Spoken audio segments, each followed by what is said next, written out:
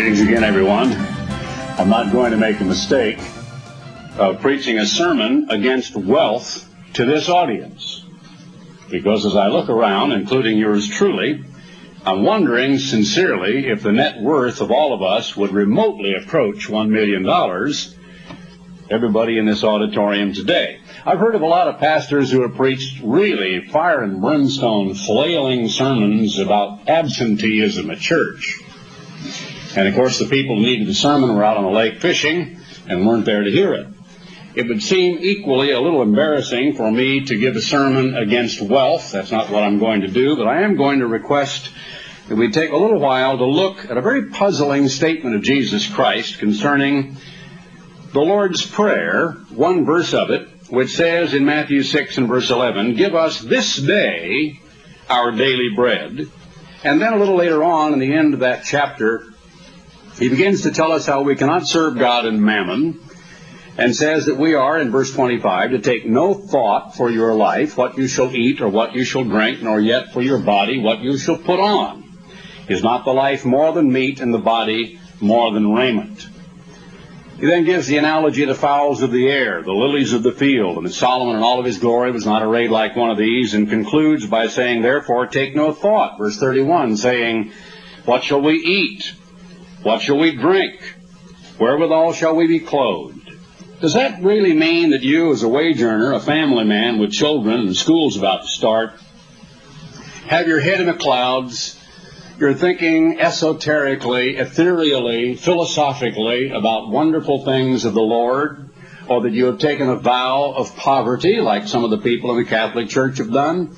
I well recall having gone to a huge basilica near Madrid where the kings of Spain used to reign, and they had tunneled completely through a solid rock mountain, and in the rear of it there was a very beautiful big building built, but when you walked inside, it was merely a series of tiny cubicles for a particular order of monks who had taken vows of poverty. I think they were Franciscan, I've forgotten the order.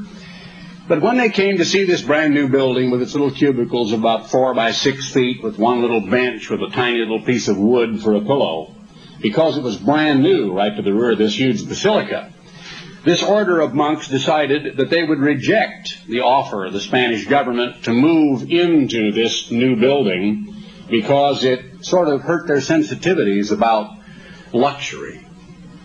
I mean, there were no really pieces of furniture. There was no lounge. There were no facilities. It was just a bare room with a wooden slat of boards to lie on and a piece of wood for a pillow. But it was too luxurious for them.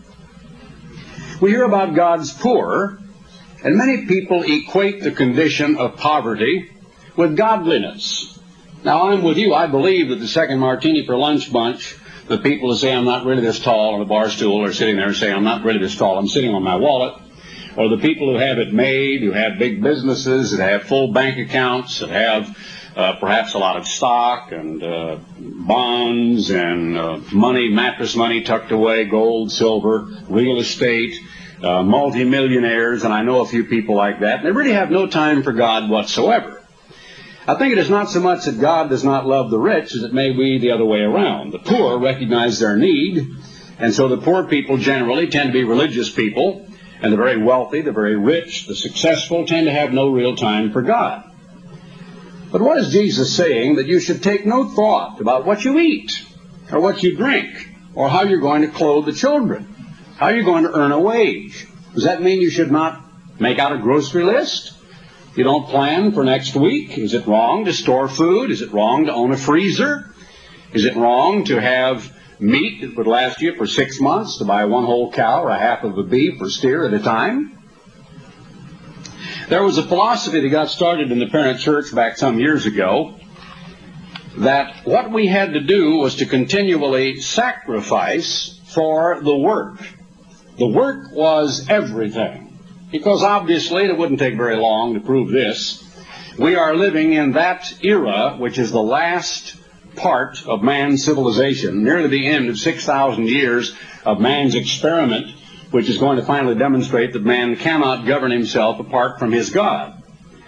And the proliferation of nuclear weapons and the arms talks, which of course never succeed, but only succeed in continuing to keep us in a sort of a gray area between that war which must not be fought, in which all mankind would perish, and the peace which apparently can never be achieved. And yet we're living in a time when many, many books and novels and motion pictures, television miniseries have portrayed the idea that perhaps a nuclear submarine captain simply goes bonkers or bananas, becomes insane, decides to blackmail an entire country. Or there's a conspiracy of generals in several countries. That was a book, it was a bestseller recently, who are going to launch nuclear bomb World War III and rule over what remains. Or there are ideas about nuclear hijackings involving B-52s with nuclear bombs aboard, or nuclear-powered ships with nuclear weapons aboard, and so on. There's stories about people who stole a cruise missile and tried to hold up the entire country for billions of dollars ransom, and so on. In a day in which we see countries such as Israel, South Africa, Bangladesh, India, China, and many other nations possessing nuclear weapons, and more than 80 countries around the world either already operating nuclear reactors, a side product of which is plutonium, with which they can manufacture low-yield, kiloton-range nuclear weapons, we know that proliferation of nuclear weapons is going on apace. It's very easy for me to prove, then, that the impermanence of our present civilization, the temporality of our lives, the absolute lack of any guarantees with regard to children, grandchildren, planning for the future, estate planning, financial management, should you invest in real estate, should you own stocks and bonds, should you be planning 20 years downstream, when you think you're living in the very last moments of man's experience, and the great tribulation is about to come, and a great economic collapse is going to occur. We are all going to be impoverished. Despotism will arise in Europe. A great nuclear bomb, World War III, is going to get started. I want to be brutally frank with you. I lived and I was reared in an environment in which wolf, wolf was all I ever heard.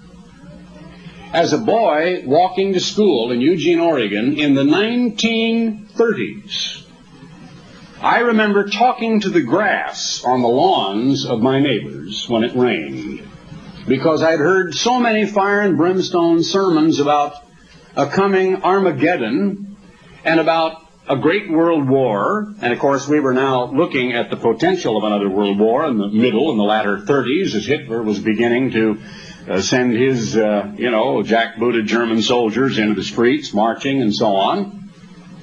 And it was a very frightening period of time in those areas, or those years just prior to the breakout of war in Europe and American involvement in it.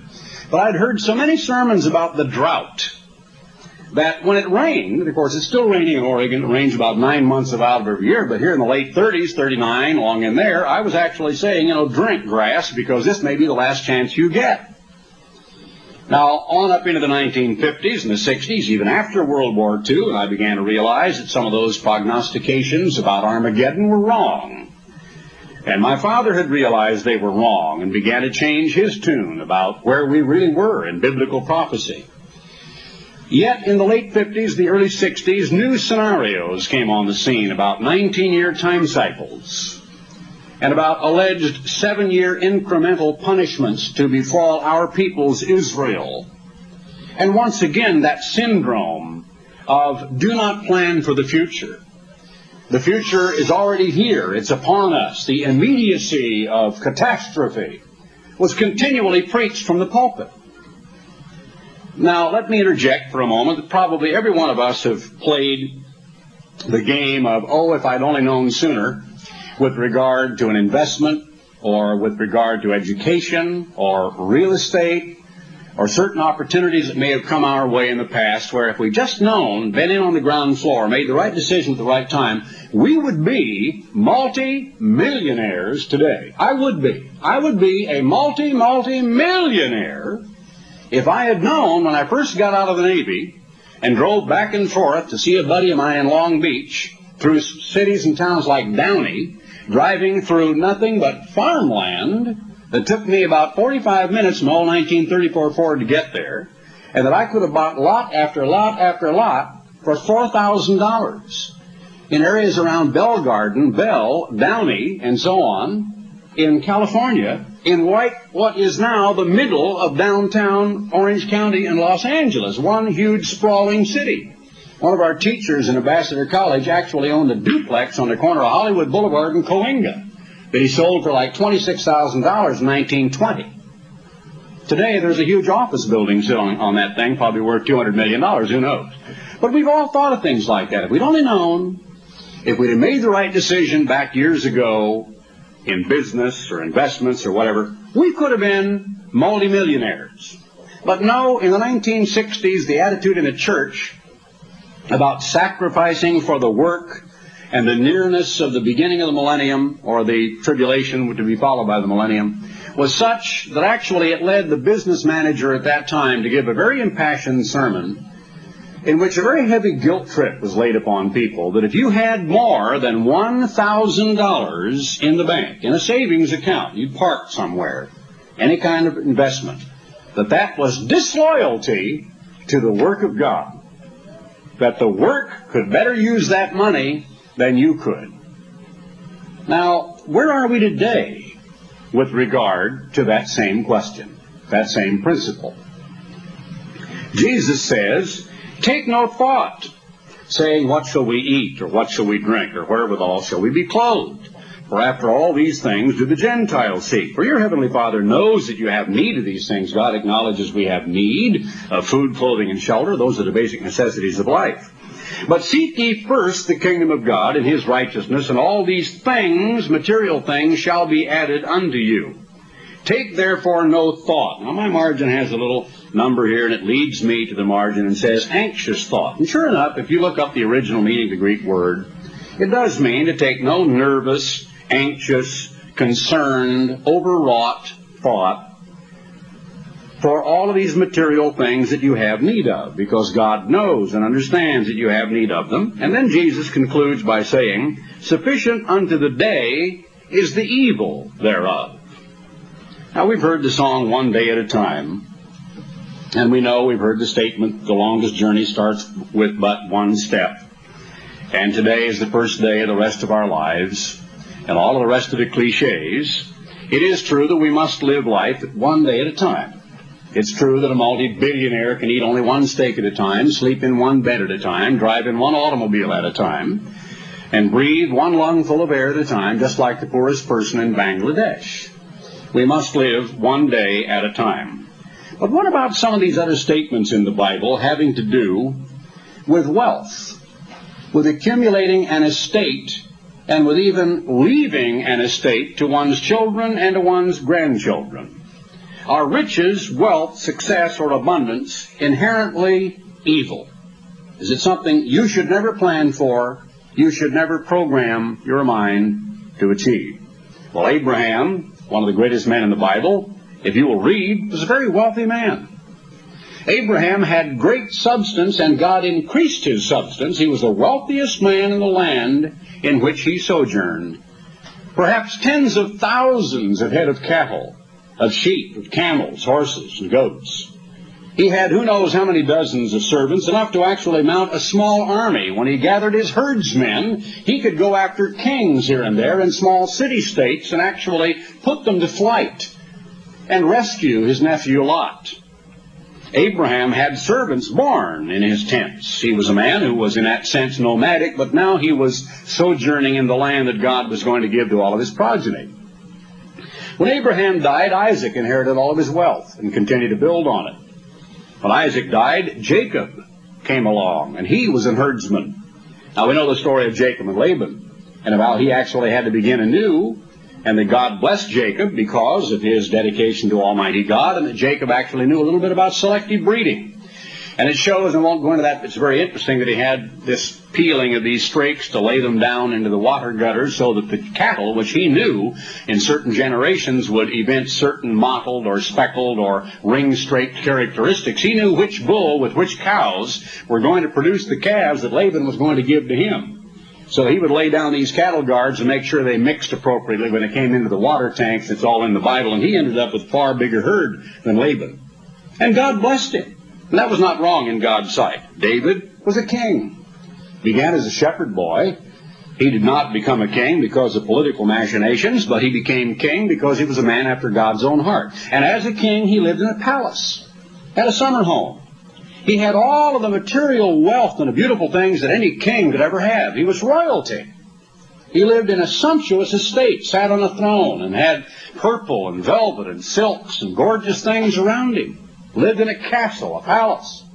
Solomon, his son, when Solomon came along, he actually enlarged the Davidic kingdom, built the temple to God's glory, built great public buildings and public works, and also had carved for himself a throne of solid ivory. Emanuel Velikovsky's book about Hatshepsut and some of the upper kingdoms of Egypt revealed Queen Hatshepsut is actually the Sheba of the Bible who came and who stated that there was no breath left in her when she saw all of Solomon's public works. If we'll turn back to the book of Ecclesiastes again right quickly to the 2nd chapter, you'll see briefly just a little picture of that, of what Solomon said.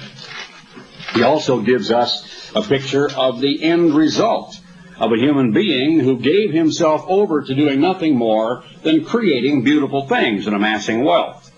He said in verse 4 of chapter 2 of Ecclesiastes, I made me great works. I built houses. I planted vineyards. I made gardens and orchards. I planted trees in them of all kinds of fruits. Having been involved in the construction of many large buildings, having been involved in actually the development and construction of 3 college campuses, I've walked around with my hard hat with the engineers and the architects and the construction people with the huge big beams being put into place. Let me just tell you that when you're doing this, when you're involved in laying out huge public buildings, homes and palaces and vast estates, when you're involved in balustraded, mirror-pooled, beautiful rivulets and streams and terraced gardens and all sorts of orchards of exotic fruit trees, you're out there walking around in that land with the people with the shovels and the spades doing the work, and you're controlling it, you're designing it, you're telling them how to do it. And it takes up months and sometimes years of your life. And Solomon was deeply involved in just how to do all this. He didn't just flip his hand and say, go plant me a garden, and then, turn and eat a fig and watch the dancing girls. He was out there having a part in what was going on. I made me pools of water to water therewith the wood, so irrigation projects that bring forth trees. I got me servants and maidens and had servants born in my house. Also I had great possessions of great and small cattle. So he had great cattle like the Hollandaise, and he had small ones like the little Shetlands. He had exotic cattle. Above all that were in Jerusalem before me, I gathered me also silver and gold and the peculiar treasure of kings and of provinces. I got me men singers and women singers and the delights of the sons of men as musical instruments, and that of all sorts. So I was great and increased more than all that were before me in Jerusalem. Also my wisdom remained with me. Now Solomon kept his head. It was in a sense a lifelong experiment. He never allowed himself to go completely overboard. He retained a little bit of introspection. But finally he said in verse 11, I looked on all the work that my hands had wrought, and on the labor that I had labored to do, and behold, all was vanity and a striving after wind. Vexation of spirit is improper. A striving after a handful of wind is what that means. You can no more grab a handful of water or a handful of wind in your hand than you can achieve total fulfillment, contentment, happiness, and an understanding of the purpose of human life by amassing material wealth. So then he turned to folly and madness and drunkenness and sex and sensual depravity and everything imaginable. And finally he said, beginning in verse 17, Therefore I hated life, because the work that is wrought under the sun is grievous unto me, because everything is vanity and a vexation of spirit or a striving after wind. But before that, in verse 16, he said, There is no remembrance of the wise more than of the fool forever, seeing that that which now is in the days to come shall all be forgotten. And how dies the wise man? As the fool. So Solomon determined, doesn't matter what you do in this life, you can't take it with you. Doesn't matter how much you accumulate. When you die, the worms eat your body just as quickly as they do a desperately impoverished poor person who died of some disease or malnutrition.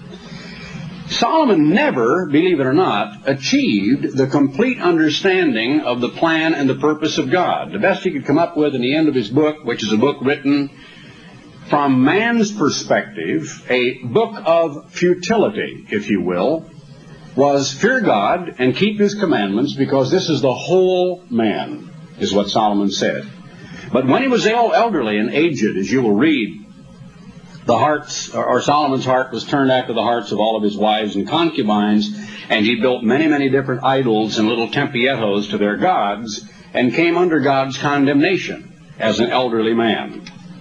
He became a candidate for suicide because he never really discovered the purpose in human life. He couldn't understand. He was puzzled over the fact that the rich and the poor all go to one place. The same event happens to them all.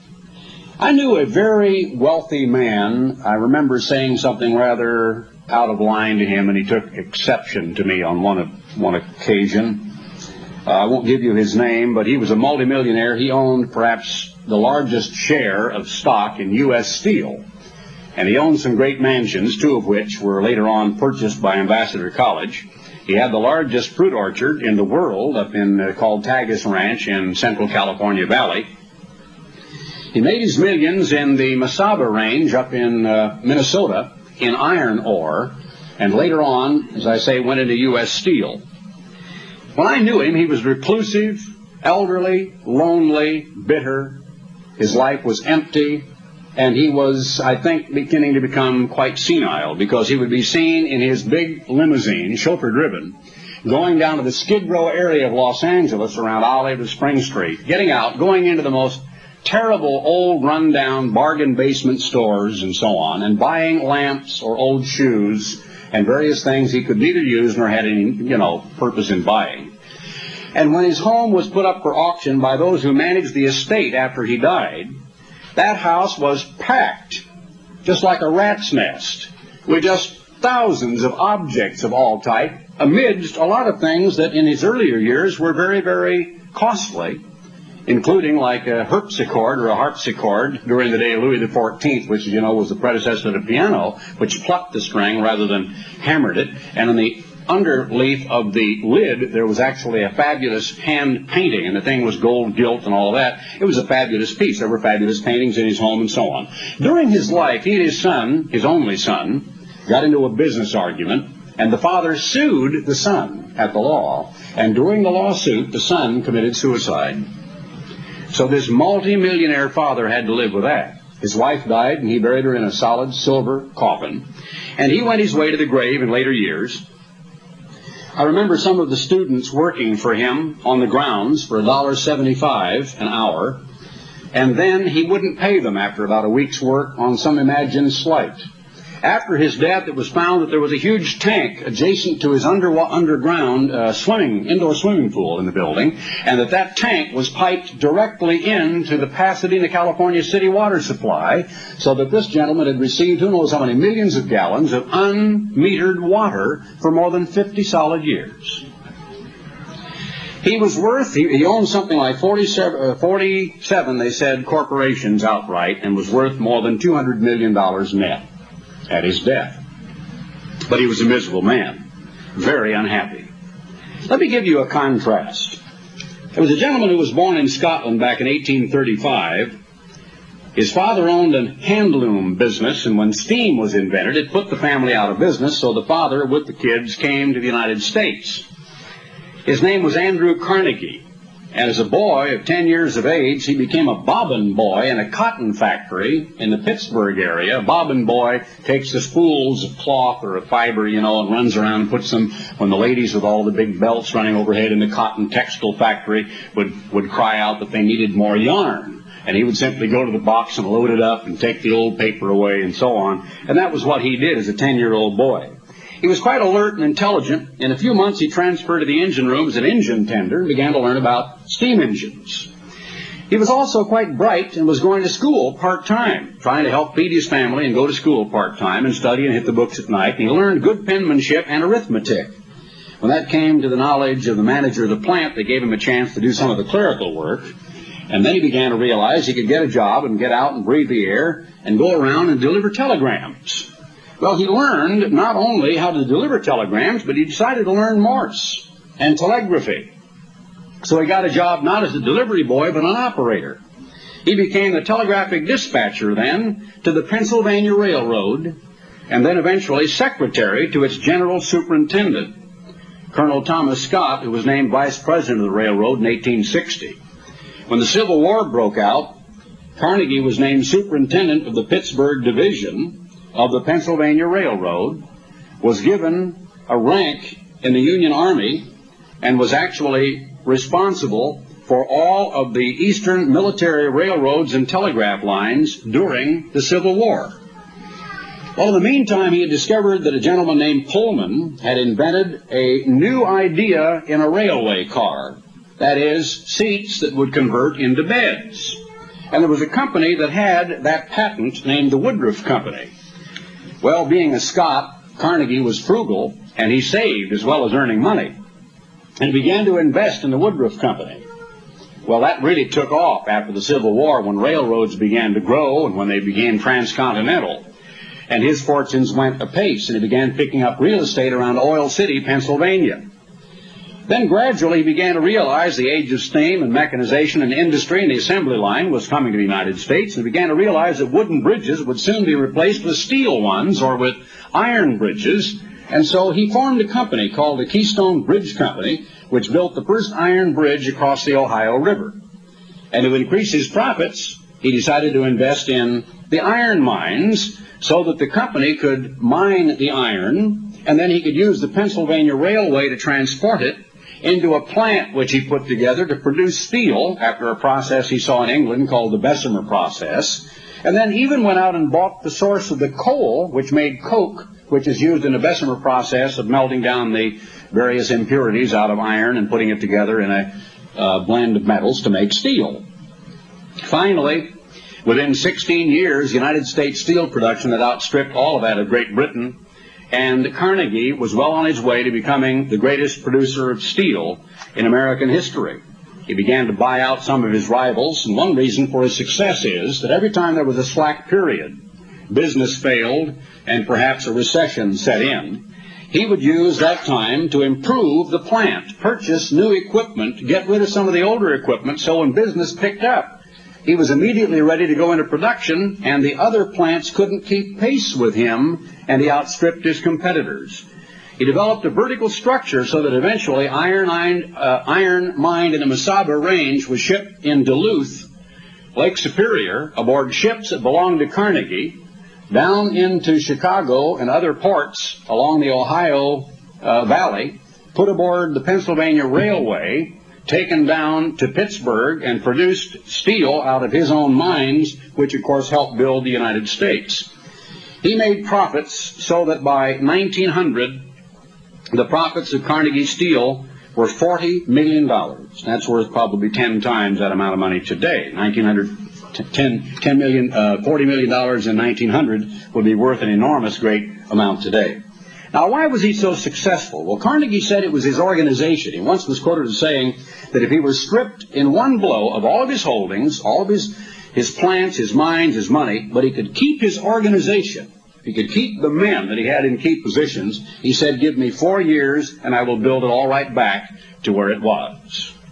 Now, he was a little bit modest about his own genius, about his own ability to pick men with the right ability and to put those men in the key positions and then to keep those men loyal to him because they shared in the profits.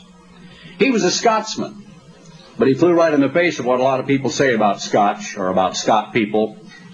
He was not picayunish or pecuniary. He was generous to a fault. He retired, of course, of a multi-millionaire and wrote what is called the Gospel of Wealth. It became a rage both here and in England.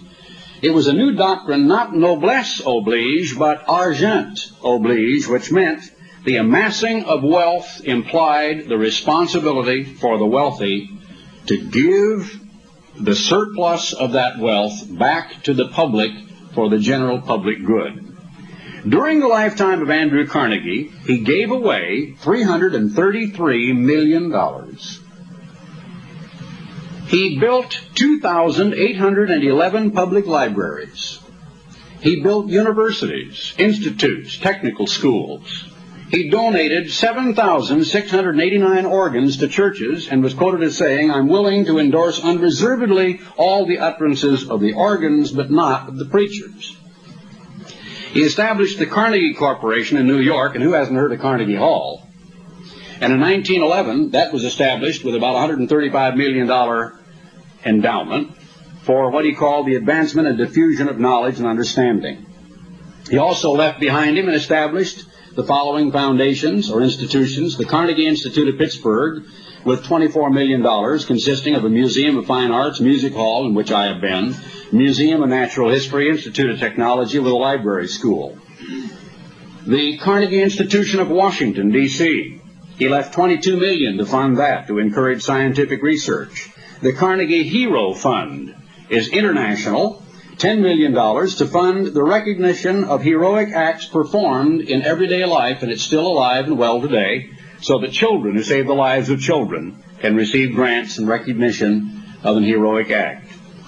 He started the Foundation for the Advancement of Higher Education, of Knowledge, for $15 million, and of pensions for teachers and to advance higher education. And also another foundation he funded for $10 million to advance the cause of international peace. Now, Andrew Carnegie is the exact opposite of the other multimillionaire I told you about. He was a man who became an author. He wrote many books, among them his own autobiography, which would make very interesting reading. I'm sorry to say I have not yet read it. I intend to, at some time, I hope. He traveled extensively and apparently lived a very, very full life. But his wealth never corrupted the man. He seemingly couldn't give away money fast enough, but he understood that giving away money is very, very difficult, that it carries a tremendous responsibility, that you simply do not throw money out of the window of a passing car. He gave it away intelligently and selectively to do the most possible good that he could with the money that he had amassed in life. I want you to turn to a parable in Luke 19, the parable of the pounds, where Jesus Christ actually underwrites the free enterprise system. In Luke 19, this is a parable about money. The pounds, of course, mean the British denomination or standard of money, which is pounds, or the pound sterling. He said, a certain nobleman went into a far country. He called his 10 servants, and he said, in verse 13, chapter 19 of Luke, giving them 10 pounds, or 10 amounts of money. Back in the days when this might have been translated, who knows what a pound was worth. In World War II, it's $5.35. Right now, it's barely over $1, I think, not even $2, about $1.50. And he gave them 10 pounds, a certain amount of money, and said, occupy, meaning take care of this, be busy with it, do busyness with it, and so on, till I come. But his citizens hated him and sent a message after him saying, we will not have this man to reign over us. Now, logically, this is Jesus Christ who goes into heaven to be coronated. And, of course, it was rejected of his own people, and he is showing, by analogy, that people reject his rulership in their personal, private lives. And he's also showing something more that has to do with our own natural, private, several, individual ability. It came to pass, when he was returned, having received the kingdom, then he commanded these servants to be called unto him, to whom he had given the money, that he might know how much every man had gained by trading. Anything wrong with trading? Is it wrong to buy and to sell and to make a profit? Is it wrong to charge interest, which is short of usury? There's an unfortunate mistranslation in this text. Actually, the Bible condemns what is called usury, which, of course, is just unreasonable interest beyond all reason. Then came the first, saying, Lord, your pound has gained 10 pounds. Fantastic. That's 1,000% increase. Not 100%. That'd be 2 pounds. This is 1,000%. 1 pound parlayed into 10 pounds. Well, thou good servant, because you have been faithful in a very little, he calls that little. Been faithful in little. But his degree of increase was really great. Have thou authority over 10 cities. Now it says in Revelation 2:26 and Revelation 3:21, to him that overcometh will I grant power over the nations. No mayor has authority over a city. This is actually talking about real rulership with Christ in the kingdom of God, the millennium. And the second came saying, Lord, your pound has gained 5 pounds, 500%. This man had really achieved miraculous growth, 500%. And he said likewise to him, Be thou also over 5 cities. Another came. Now only 3 are mentioned, but he actually called 10 servants. And apparently he gave every one of the 10 1 pound apiece. He's merely, for saving time apparently, telling us about the 10, the 5, and the one who gained nothing. Another came saying, Lord, behold, here is your pound, which I've kept laid up in a napkin, mattress money. For I feared thee, because you're an austere man, you take up that you laid not down, and reap that which you did not sow. A sort of a negative attitude toward the guy who gave him the opportunity, wouldn't you say? Now, Christ acknowledged that as a businessman, that as a capitalist, if you will, he was, in fact, he said, an austere man, verse 22, taking up that he laid not down, investing, if you will, in the effort of others. And, as it says, reaping that which I did not sow. Wherefore, then, did you not give my money into the bank? Why didn't you take my money and put it in the hands of people who are professional managers of money, so that at my coming I might have required mine own with usury? And he said unto them that stood by, Take from him the pound, and give it to him that has 10 pounds, the man who had succeeded the most. The others, shocked at this, said, Well, Lord, he's already got 10 pounds. And then Jesus said, I say unto you that every one which has shall be given. To every one that has shall be given. And from him that has not, even that which he has, because he hasn't increased it, hasn't improved upon it, hasn't built upon it, shall be taken away from him. But those mine enemies which would not that I should reign over them, bring hither and slay before me. What's the lesson here? First of all, it is perfectly within the right and the province of the capitalist, the individual who had the money, to give it to idle, unemployed people, to strike individual contracts, isn't it? It is his right to commission people to a particular job and to ask for an accounting. This doesn't say anything at all about unionism. It says that this individual, a capitalist, had a perfect right to do that. Let's look at Matthew 25, the latter part of this chapter, which is a parallel analogy that deals with a different type of money, but it's the same principle. The talents, the parable of the talents. A lot of you have heard of that, no doubt. In Matthew, the 25th chapter, the kingdom of heaven, verse 14, is likened as a man traveling to a far country. It's the very same setup, the very same scenario.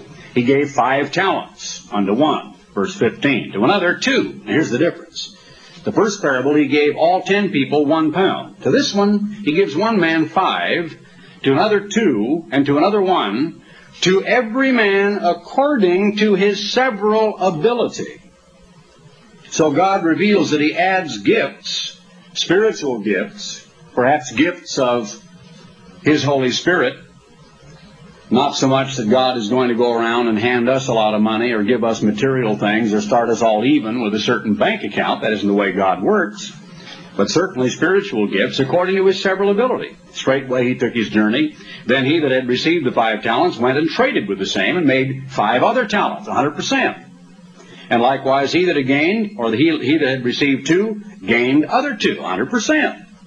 He grew exactly the same percentage-wise, proportionately, but he started with less ability. And Christ recognized that, and so he laid less responsibility upon him. But he that had received the 1 went and digged in the earth and hid his Lord's money. After a long time, the Lord of those servants comes and reckons with them. And so he that had received 5 talents came and brought other 5 talents, saying, Lord, you delivered unto me 5 talents. Behold, I have gained beside them 5 talents more. His Lord said, Well done, thou good and faithful servant. One of my father's favorite texts, one that I've heard all of my life, certainly words that I think every one of us would love to hear at the time of Jesus Christ's second coming. What could be better words to hear than Jesus Christ to look you in the eye and assessing and appraising your life based upon what he gave you to do with, to say, Well done, thou good and faithful servant.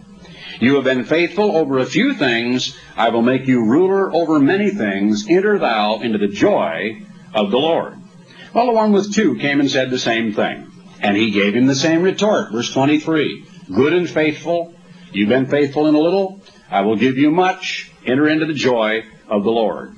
He that had received the 1 talent came and said, Lord, I knew that you're a hard man, reaping where you have not sown and gathering where you have not strawed. And I was afraid. He was negative. He didn't have courage. He didn't have enthusiasm. He didn't have the guarantee of God's help. He wasn't willing to step out and do what he should have known he could have accomplished. He was just going to sit there. I've known a lot of people like that. There are a lot of poor people who are poor people by choice. There are, of course, a number of poor people who are poor people because other people have made them poor, have exploited them, have trodden them underfoot, have deliberately impoverished them, have perpetrated fraud, have stolen from them. But it is far more commonplace, especially in the good old United States of America, with our incredible welfare programs, where I see people sitting along a bridge with a cane pole, fishing all day long on welfare, who weigh about 240 pounds. You would be dumbfounded at what is happening in some of the inner urban areas, and I was educated on this in my last trip to Chicago, and I was told about young girls who actually would, in this case, approach one of our own ministers, who happens to be a black man and is in a teaching job, and have been approached where young single women actually will approach, as if they would have to do so, but I guess they do so to avoid disease, a man so they can become pregnant, because under the current welfare laws, the more children they have, the more money they make. And then those kids get up to a certain age and they just simply take to the streets. They boot them out, but mom keeps getting the checks rolling in. There are an awful lot of people in our society who have their thumb in their mouth, who feel they were behind the door when the brains were passed out, who feel, oh, pitiful me, woe is me, it is somebody else's fault that I am poor, when actually it is not anyone else's fault but their own. It dumbfounds me to drive through Los Angeles today, in areas that used to be just what I thought was Los Angeles, and to see New Chinatown, Koreatown, Taiwan town, Southeast Asian Vietnamese town, tens upon tens of thousands of Vietnamese, Southeast Asians, Taiwanese, and people from all those Southeast Asian countries, and they own businesses, stores, furniture stores, I mean car washes and service stations and grocery stores and liquor stores. And I mean they come here and they believe those posters in the airports. America, the land of dreams. America is still wide open for people that want to seize an opportunity, that want to work. You take a look at the serving class of the United States today. Who are the maids? Who are the busboys? Who are the waiters and waitresses? And the serving class below the waitress category, almost all of them are minorities and foreigners. There are hundreds of thousands of them in the big cities. You cannot go to the finest restaurants in Beverly Hills, New York, or Chicago and understand the accent of most of the people who wait on your table. The maids in hotels that I stay in when I go on personal appearance campaigns never speak English.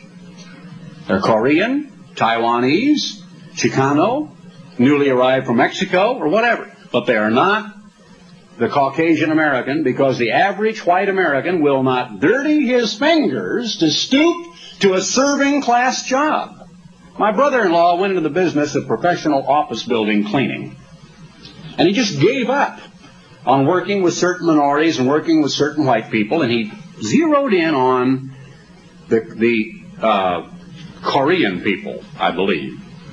Yeah, Koreans. Families. And his business is just booming. He is very successful in his business. He started out with his son, a little pickup truck, and buckets and mops and vacuum cleaners, and contracted to clean a few offices, and did, way late at night. I mean, working till midnight, 1 and 2 and 3 in the morning. Hired him a couple of people, branched out. Now he's got something like 23 employees and several buildings under contract. That's free enterprise in the making. But he hired families, couples, husband and wife, Orientals. They're not afraid to work. They believe in America. They believe that they keep working and keep saving, someday they're going to have a business like that. They're going to have those trucks, and they're going to have other people working for them, and you bet they will. He takes care of them. He gives them good bonuses along the way. He wants their loyalty. He wants them to share in his profits. But they're not afraid of hard work that most Americans would call drudgery. Well, I could bore you to death with success stories about people who have come to the United States, first and second generation immigrants, and made a lot of the people around them just look like fools and have become multimillionaires in a very short period of time because they believed in America, believed in free enterprise, and believed in themselves, believed that it still is not too late to become a success in what is called the land of opportunity. A lot of people will not become a success because it's somebody else's fault. They're too busy feeling sorry for themselves. Now, Jesus Christ said it's all a matter of priorities. Wealth is not inherently evil, in spite of what the Bible says about riches. I want to give you one quick example of that, and you will see that God does not say riches per se are wrong. It has to do with the way they are used and the way they are amassed or accumulated. In the 5th chapter of James, verse 1, "Go to now, you rich men." What kind of rich men? Certainly not the Andrew Carnegies of the world, not Abraham, Isaac, Jacob, David, Solomon. "Go to now, you rich men, weep and howl for your miseries that shall come upon you. Your riches are corrupted, and your garments are moth-eaten. Your gold and silver is cankered, and the rust of them shall be a witness against you. And you shall eat your flesh as it were fire. You have heaped treasure together for the last days." Now, what was wrong with these rich men? "Behold, the hire of the laborers who have reaped down your fields, which is of you kept back by fraud." There's the problem. "Crieth, and the cries of them which have reaped are entered into the ears of the Lord of Sabaoth, or the Lord of hosts. You have lived in pleasure on the earth," the epitome of the example of Luke 16, of the rich man and Lazarus, who was a poor beggar filled with sores outside the gate, and the rich man living sumptuously, completely oblivious and with callous disregard for the plight of a fellow human being. "You have lived in pleasure on the earth and been wanton. You've nourished your hearts as in a day of slaughter. You have condemned and killed the just, and he doth not resist you." So this kind of a person is one who has his wealth from ill-gotten means, who is a murderer, who is afflicted with avarice, cunning, greed, jealousy, vengeance, resentment, and with hatred, which leads to actually murder. In one way, you could say this is an indictment against all organized crime. It's an indictment against the Sicilian families in our society who are directly responsible for a tremendous canker that is about to destroy the American home and the American school. And that is the drug scene. And there are many multi-billionaires, multi-hundred millionaires all over our country today. It's right here in every little tiny town. You can't go to the smallest hamlet, the smallest village in New England, the tiniest little, as they call, poke and plum town in East Texas. Poke your head out of the window, you're plumb out of town, is what they say. But you can't go to a town the size of Big Sandy, Texas, or anywhere else without finding drugs, and plenty of them. And somewhere along the line of the suppliers, the providers, the people who import them, are these greedy, filthy people described right here, who are willing to destroy millions of lives for a buck. Anything for money. I was glancing through a magazine. There's an article featuring a former sex symbol on one of the so-called jiggle shows.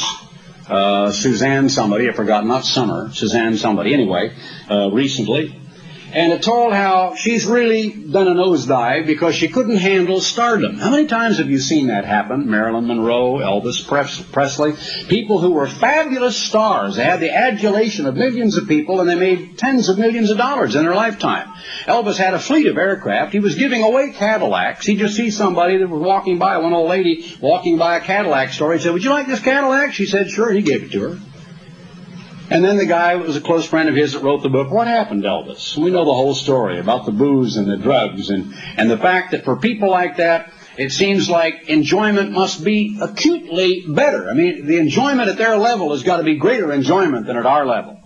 They just got to have bigger kicks and thrills. So they seek drugs and they seek artificial ways to chemically alter their perceptions and their enjoyment of physical material life. And it ends up killing them. Some of them become suicidal. Others simply kill themselves because of destroying their own health. They can't handle it.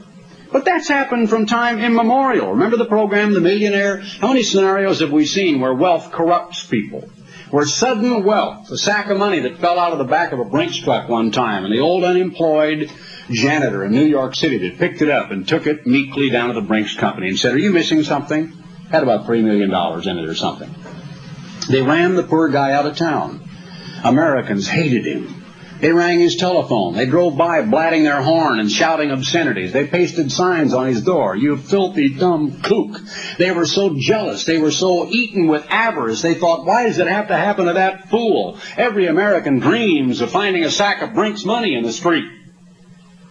What human being has not found a quarter lying in the dirt of the street and gets a neck ache for the next 2 hours looking all over the street to see if they can find any more? It's human nature. People want money to drop in on them out of the sky, but work, endeavor, industry, thrift, that's something else again. It's all a matter of values, as we will see if we will simply look through the entire subject from Christ's point of view and see exactly what he said. Look at verse 13. It gives us a little bit of a sense of perspective. Go to now chapter 4 of the book of James, verse 13, just above chapter 5 where we were. Go to now, or come on now, you that say, today or tomorrow we will go into such a city and continue there a year and buy and sell and get gain. We're going to make a profit. We're going to make some money. Whereas you know not what shall be on the morrow. For what is your life? It is even a vapor that appears for a little time and then vanishes away.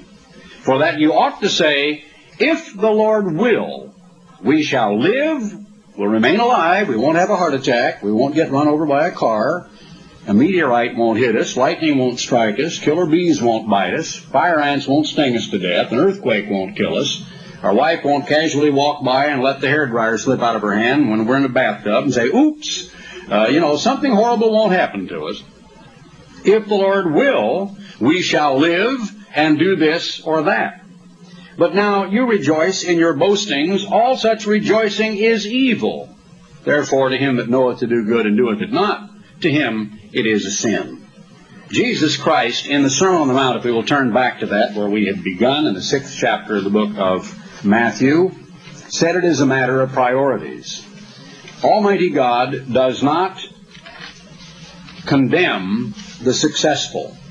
I don't have time to give you all the scriptures that tell us that a wise man lays up for his children's children, but that is in the book of Proverbs, if you'd like to read it. Haggai 2:8, God says, all the gold and all the silver are mine. God is a multi-trillionaire Heavenly Father. 3 John 2 says, Beloved, I wish above all things that thou mayest prosper and be in health. And John 10:10 said, in Christ's own words, I am come that they might have life, and they might have life more abundantly. There is nothing wrong whatsoever with getting ahead in life, with accumulating a certain reserve, with building an estate, with providing for your own, and in the case of men like Andrew Carnegie, providing for who knows how many thousands of others who can benefit from your own industry. He said very clearly, seek ye first, verse 33 of chapter 6, the kingdom of God and his righteousness, and all these things shall be added unto you. I've known a lot of people, and I know a lot of them right now, because I live in a neighborhood where I'm surrounded with them, who have struggled and sweat and worked all of their lives to accumulate a certain amount of money. And by the time they get to the point where they feel they have security, it's too late. There is no real enjoyment. There's no time to enjoy it. They're too old to enjoy it. They can't do the things they would like to do. I hope to have an opportunity to meet Malcolm Forbes Jr. in the next few months. I don't know that I shall. But I know a very close friend of his that goes motorcycle riding with him all the time. About a month ago, Malcolm Forbes and my friend went motorcycle riding all the way from Forbes Trinchera Ranch up into British Columbia. Here's a man with a huge chalet in France who is a multimillionaire so many times over it's pitiful, with gigantic homes and mansions and so on. Forbes magazine is just the tip of the empire that he has, racing yachts and a whole business. But he still has a zest for life. He likes to share his wealth. He is a person who is magnanimous and altruistic, but he is all man, an outdoorsman, and he knows how to live life and to enjoy life. He is not a reclusive, bitter, miserly kind of a multimillionaire. But he's quite a man that I think you could admire. I know, as for me and my family, that I have seen a bitter lesson in my own personal life, and that it is one of my goals that through the writing of books, through doing other things, even unrelated to my church activity, because I could never earn a salary that I have determined for the sake of my family and my children I shall earn. You see, so I understand that. But I will, as God will help me, to do all I can that when I am gone, and I could go next week or tomorrow, the next day, I understand that. That's what the Bible says. I would hope that my children would have a pretty good-sized head start in life, and that I can leave something, not only to my children, but Ralph and I share this together, even to my children's children.